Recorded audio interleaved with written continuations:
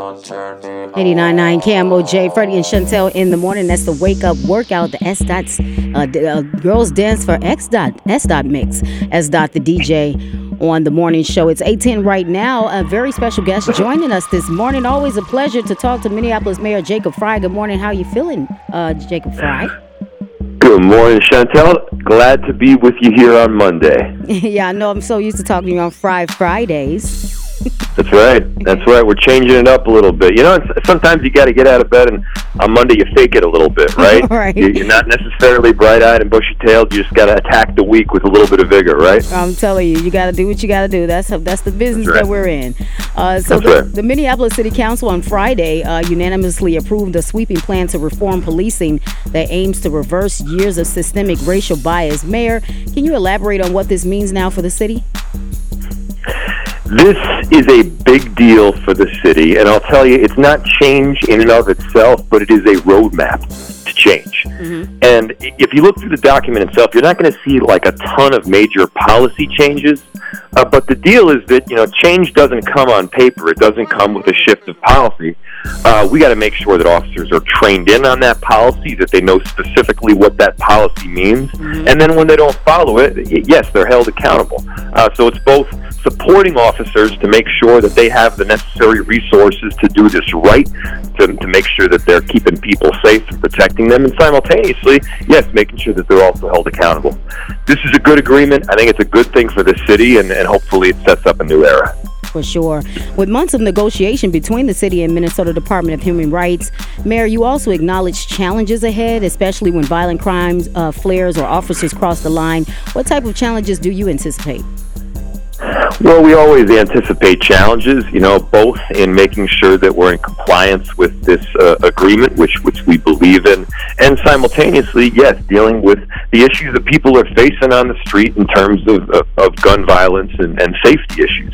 You know, we are making some progress right now. We are seeing the numbers trend down in terms of violent crime and shootings, and our officers are out there doing an incredible job. Our violence prevention advocates are doing a great job as well, but we need to keep going. You know, the work shows that we're on the right trend right now, but we need to keep going. Absolutely. We're talking to Minneapolis Mayor Jacob Frey. The agreement earned the support of all 11 members present. Mayor, what does the roadmap look like ahead for this agreement? Well, the roadmap will be extensive. I mean, this is going to be likely more than 4 years to make sure we're coming into compliance with everything. And if you look at other cities around the country, they may have been in it, which is a little different, a federal consent decree. It's taken a while. Mm-hmm.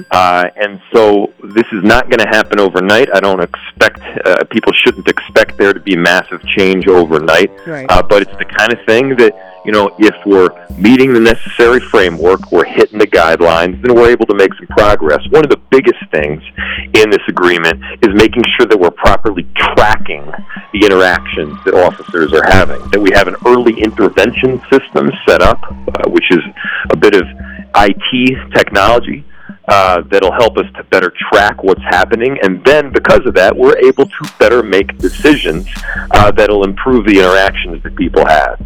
So, you know, it's not just about the numbers, it's about improving the interactions that people have with police officers on the ground, and I think this is the right ticket to it. For sure. Switching gears just a little bit, you proclaimed March 31st, 2023 as International Transgender Day of Visibility in the city of Minneapolis, of course, with the support of City Council President Andrea Jenkins. Talk about why this is so important and how exactly did this come about?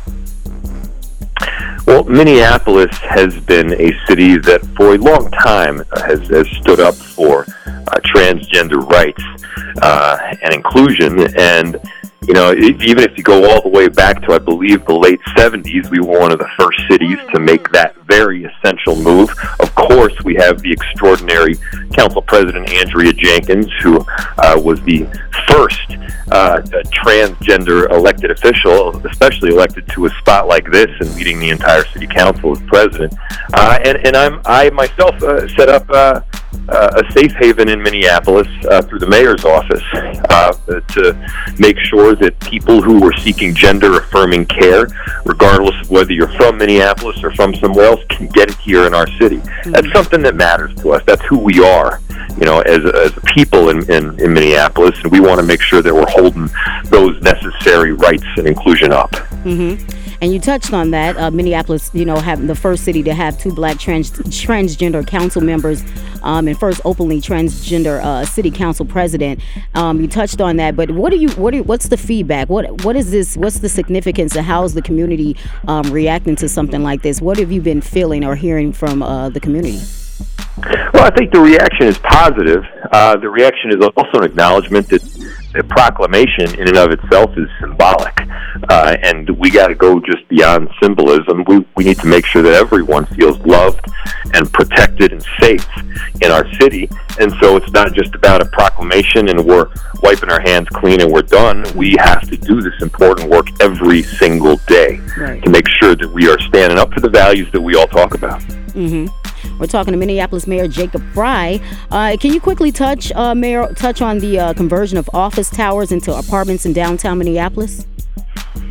I can. This is a dynamic that every single city is experiencing right now where, we had COVID-19. A whole lot of people learned that they liked to work remotely, and not as many people are coming into the office on a daily basis, and therefore, we're going to see some businesses downsize in terms of the amount of space that they need. That's happened, and what we're looking at is not getting back to like 100% occupancy in some of these commercial spaces. It's just not going to happen. But rather transitioning some of it, transitioning some space that was previously office to residential, so you can live there. Now that's going to take a whole lot of work between developers and owners and the city itself to help with that conversion, but we're up for the task, and I think it's something that every city is going to need to do. That's not to say all the office space, but some of the office space should be converted so that people can live there. This would be a great opportunity for affordable housing. Mm-hmm. This would be a great opportunity to bring more people downtown because, hey, they're already living there. Mm-hmm. They can go out, they can shop, they can run to the restaurant. It sets up a whole nother kind of life in downtown that I think is likely going to be the next phase. Mm-hmm. And anybody that says that they know exactly what the next phase of downtowns around the country are going to be after COVID-19 is lying to you. Nobody knows for sure, but I think we can sense some key indicators right now as to where we need to go. Yeah, and I'm grateful. I'm glad to hear that some of those office buildings will be turned into apartments, and like you said, kind of revive downtown. It was one of my favorite hangout spots, and still is. But we definitely need to revive it and get it back to the downtown Minneapolis that we all knew before COVID. So I'm looking forward to the plans of that. Finally, we know that President Joe Biden is set to visit here in Minnesota and Fridley for his Investing in America tour. I'm assuming you'll be on the scene as you were last year. I will be on the scene welcoming the president to our great city. It's always kind of funny doing these things because, you sit on the tarmac there and, the president comes down and, my role is pretty limited to just saying, welcome to Minneapolis, Mr. President. We're honored to have you, and maybe getting in an additional sentence to that. But no, this is not some sort of extensive job I've got on that front. But we're, of course, very excited to have President Joe Biden here in our state and our city. Indeed, indeed. Well, Freddie Bell is live on the scene there, so I'm sure you'll bump into him. Your good buddy, Freddie. And without a doubt. We're going to check in with him in a little bit. But thank you so much, Minneapolis Mayor Jacob Frey. Always a pleasure to speak to you, and always great to hear what you got going on and everything that you're doing in this great city of Minneapolis. Thank you.